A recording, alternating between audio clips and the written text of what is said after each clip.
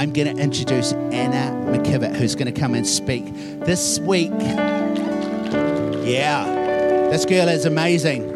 This is week 4 of Breaking Ceilings, which is all about pushing through things that can hold us back. And so Anna is coming to speak, so it's going to be absolutely fantastic. Anna, if you don't know Anna and Aaron were youth pastors for many years at church here, and I think very highly of them both. And this is, I think, the first time you've spoken at church, like in this kind of format. But I have total confidence. I am supremely confident that she will be absolutely amazing. So let's encourage her, eh? Thanks, Dean. Thanks, everyone. Just to add to what the lovely ladies said about the garden party, I was also there yesterday, and it was so much fun. It was we had Rachel Field come and speak with us about Hagar. She was a little bit late due to a traffic accident, but she got there. And yeah, it was really encouraging hearing what she shared, challenging as well. So, and thank you so much to the team who put it all together. It was amazing. Well, good morning, church family. It's an honour to be asked to speak this morning as the last part of the series, Breaking Glass Ceilings, which also happens to be the last series of this year. 2020, what a year. Where has it gone? I've found myself wondering this often recently, as it's been quite a roller coaster of a year. But I reckon this series has been a wonderful opportunity to hear some stories of hope, grief, and overcoming. And today I will hopefully be able to bring it all together by sharing about seeking after wisdom and truth. So 3 weeks ago, we heard from Dean as he spoke about self-talk and changing the ways in which we think and speak to ourselves. We then heard from Mallory, who shared about pride and how she was able to overcome her own self-centered ideas about how to serve God and instead say yes to what he was asking of her. Then last week, we heard from Trevor and Viv as they vulnerably shared about the tragic loss of their young son and the dark night of the soul that followed as they grieved and clung to God in the midst of a really difficult time. As I have reflected on this topic and where the series has gone so far, there have been so many things that I was planning on saying that have already been said by other people. So at first, I'm thinking, awesome, nice one, Anna. Definitely shouldn't have volunteered to go last. But as the weeks have gone on, I really believe that there's something that God wants to say to us through this series. So bear with me as I do my best to try and weave it all together today. On our own, we don't simply know what to do. The difficulty of life, the complexity of relating to others, the challenge of living through life's circumstances drives us to need more resources and answers. Our busy, energy-sapping, responsibility-filled lives mean that this isn't always possible. When are we meant to find time for reading books, seeking help, or gaining wise counsel? On top of all this, there's so much pressure out there today to go it alone, to not need help from other people, and to find all the answers within ourselves. As a mum of 2 young boys, a lot of my chatting time is with mums across the kindy or play centre playground. I really love talking about parenting, swapping ideas, discussing our kids' different interests, and celebrating our kids' wins together. We share challenges and issues, giving each other ideas and help. I also occasionally do research, and through this I've become a part of 1 or 2 mum groups on Facebook. While these have proven useful from time to time with questions about rashes, I've also come upon heartbreaking story upon heartbreaking story of mums out there trying to do it alone, reaching out to strangers on the internet for help and guidance. I mean, it's good that they're reaching out for help, but the responses that flood onto these posts of real-life relationship struggles are often hugely unhelpful. For example, you just do what's best for you. It makes me feel really sad when I see the shallow advice that people are given. Conventional wisdom isn't actually helping anyone. People out there are lost and desperate for real help. If only there was an ancient path, if only there was a narrow way. I want to begin today by reading from the Bible, so turn or scroll with me to Proverbs 4. I'm going to read the whole Proverbs, so settle in. I think it's going to come up on the screen too. Yes, cool. Proverbs 4. Listen, my sons, to a father's instruction. Pay attention and gain understanding. I give you sound learning, so do not forsake my teaching. For I too was a son to my father, still tender and cherished by my mother. Then he taught me, and he said to me, take hold of my words with all your heart. Keep my commands, and you will live. Get wisdom, get understanding. Do not forget my words or turn away from them. Do not forsake wisdom, and she will protect you. Love her, and she will watch over you. The beginning of wisdom is this: get wisdom. Though it costs you all you have, get understanding. Cherish her, and she will exalt you. Embrace her, and she will honour you. She will give you a garland to grace your head, and present you with a glorious crown. Listen, my son, accept what I say, and the years of your life will be many. I instruct you in the way of wisdom, and lead you along straight paths. When you walk, your steps will not be hampered. When you run, you will not stumble. Hold on to instruction, do not let it go. Guard it well, for it is your life. Do not set foot on the path of the wicked, or walk in the way of the evildoers. Avoid it, do not travel on it. Turn from it and go on your way. For they cannot rest until they do evil. They are robbed of sleep till they make someone stumble. They eat the bread of wickedness and drink the wine of violence. The path of the righteous is like the morning sun, shining ever brighter till the full light of day. But the way of the wicked is like deep darkness. They do not know what makes them stumble. My son, pay attention to what I say. Turn your ear to my words. Do not let them out of your sight. Keep them within your heart. For they are life to those who find them, and health to one's whole body. Above all else, guard your heart, for everything you do flows from it. Keep your mouth free of perversity. Keep corrupt talk far from your lips. Let your eyes look straight ahead. Fix your gaze directly before you. Give careful thought to the paths for your feet, and be steadfast in all your ways. Do not turn to the right or the left. Keep your foot from evil. How amazing is this proverb? We've been hearing about breaking through in certain struggles and areas of life, and I want to challenge and encourage us all today that we will be so much better equipped to face the difficulties of life when we listen to and apply Proverbs 4 by getting wisdom, though it costs you all you have.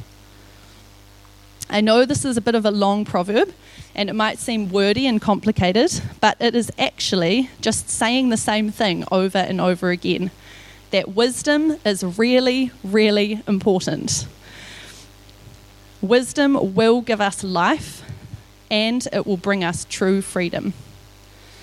So today I want to share with you 3 pieces of wisdom that I have learned through the lessons life has brought my way.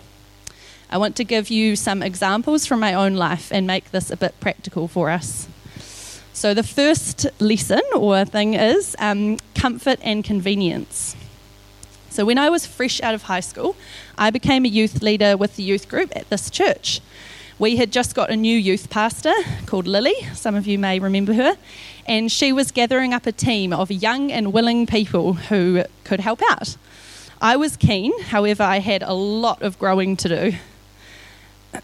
At first, it was all fun and games, getting to know the kids and building relationships with them and being a fun older person they could talk to about things. That was all stuff that I could do quite easily on my own. But when it came to discipling others through praying for them, giving them biblical answers about things, or helping them with faith-based questions, I quickly realised that if I was going to be useful in my role as a youth leader, I needed to take seriously the responsibility I had been given and prioritise my own spiritual growth. You can't lead anyone further than you've gone yourself. And if we are hoping to be useful disciples of Jesus, then we need to have a living and active relationship with God. We need to invite the Holy Spirit to live in us each and every day, and we need to have daily disciplines that make space for God and keep our minds and hearts focused on Him. Proverbs 4 talks about how in the Word of God there is real truth that can be applied to all troubles of the soul. Take hold of my words with all your heart. Keep my commands and you will live. Taking hold of God's words with all our hearts means that we need to be committed to finding the truth. The Bible is God's word and is filled with truth. Words of life, encouragement, and instruction. We also need to surround ourselves with people who love the truth and live by the commands of God.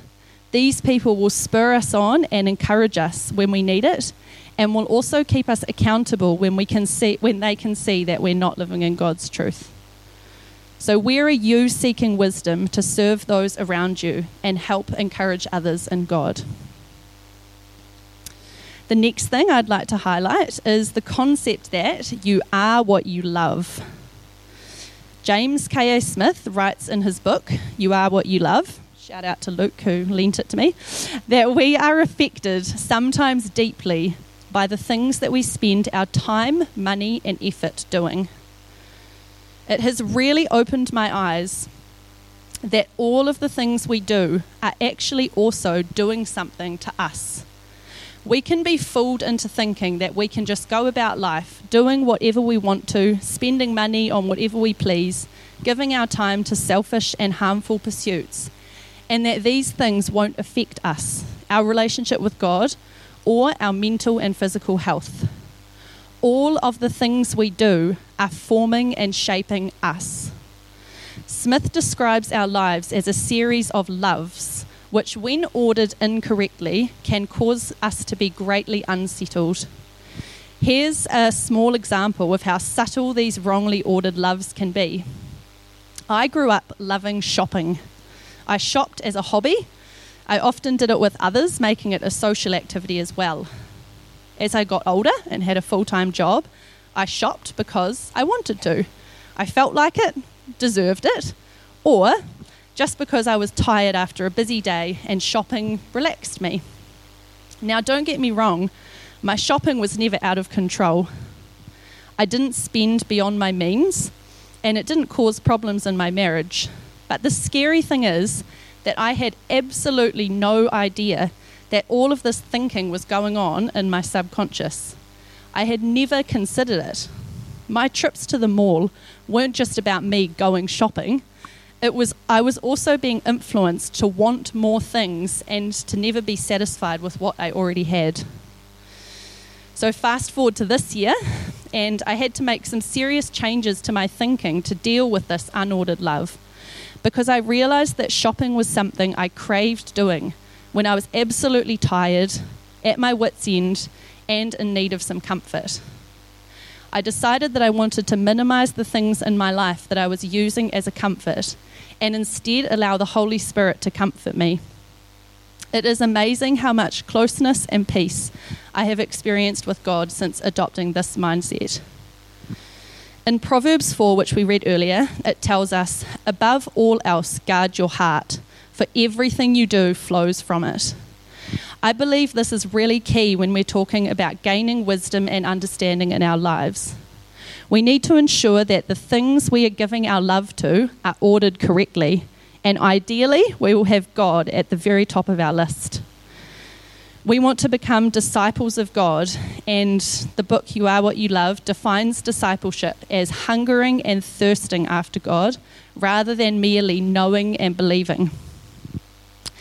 Psalm 42, verse 1-2 says, As the deer pants for the water, so my soul pants for you, O God. My soul thirsts for God, for the living water. Can we really say that we are so dependent on God that we are as in need of Him as a thirsty deer is of water? Which of our loves are in the wrong order and need to be changed? The third thing I'd like to talk about is the fear of man. So after being married just a couple of years, Bruce and Jeanette came back from a 2-week trip to Nelson, having done a course called Living Wisdom. They told us some stories about how life-changing and incredible the course was, followed by, we wish we had done this when we were in our 20s. It wasn't too long after that Aaron and I were heading down to Nelson too, to follow in their footsteps and hopefully become more wise. Well, the course was indeed incredible, and we had our minds blown in new ways every single day. But one memory really stands out to me. On the last day of class, David, the teacher, offered all the students the opportunity for prayer to step forward and receive gifts of the Holy Spirit. I was immediately keen. However, almost instantly, an internal dialogue in my brain began telling me all the reasons why I shouldn't. What if nothing happens and I look silly? People will think I don't actually know God very well if I say yes. I'm actually doing fine on my own. I'm sure there are lots of other people who need help more than me. And on I could go. Almost as though David was reading my mind, he asked one of the most powerful questions I had ever heard. Do you want more of God or not? Instantly, I realized that I was putting far more importance on what other people thought about me than what God thought. And this was actually keeping me stagnant in the depth of my relationship with God. This was something that I had done for much of my life.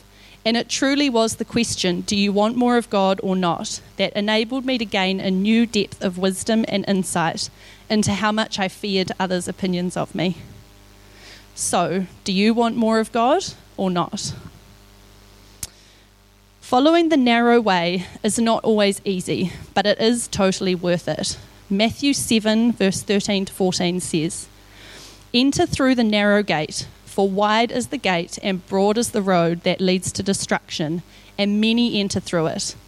But small is the gate and narrow the road that leads to life, and only a few find it. There's nothing more inspiring and helpful than seeing up close the lives of those who are a bit further down the road than you are. For Aaron and I, a couple that we have seen up close are Neville and Karen Bartley. Some of you may know them. Neville is the National Youth Director for Scripture Union. He's spoken here before, and he also runs a Scripture Union camp that we've led at a number of times.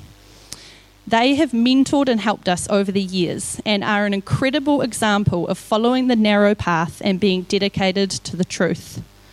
They live their lives willing to do anything and go anywhere that God is asking. They don't see their resources as their own, but rather as God's provision to them. And so they're able to continue saying yes to God without being held back by comfort, convenience, loving the wrong things, or the fear of man. They have utter dependence on God. So this morning we've talked about Proverbs 4, which teaches us about the importance of gaining wisdom and understanding. I've shared about 3 challenges that I have faced in my search for wisdom. The challenge of not getting stuck in comfort and convenience, and that taking hold of God's words with all our hearts means we need to be committed to finding the truth. Next, the importance of having correctly ordered loves and how we must guard our heart, for everything we do flows from it. What we do is also forming us. And lastly, overcoming the fear of man in order to be available to say yes to what God is asking of us. And finally, we can consider the empowering question, do you want more of God or not? Wisdom is truly important. Wisdom gives us life, and it brings true freedom. So the choice is ours, to follow the narrow path that brings an abundant life of seeking wisdom and understanding, or to follow the broad road that many will go down, which leads to destruction. Jesus came so that we may have life and choose the way of the narrow path. We can face the challenges of life with God by our side, and we will be so much stronger in Him when we have truth and wisdom deeply rooted in our lives. So let's practice taking the advice of the author of Proverbs as we take hold of wisdom's words with all our heart, keep its commands, and have life. Thank you.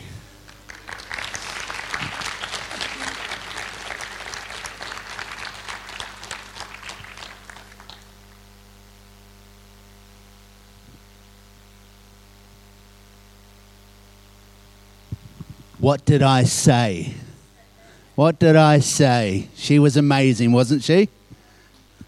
That was absolutely amazing, Anna. So many take-homes. Brilliant stuff.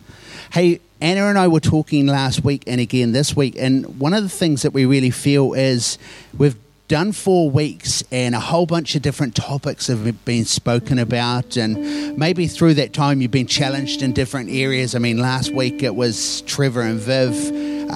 Such a powerful week that week, and the other weeks have been powerful, and every week has been quite different in the way it's shaped out. And one of the things that we really feel is maybe stuff is stirred up in you through the weeks and you actually want to get some prayer. So we're actually going to this morning actually move to band are just going to start playing, and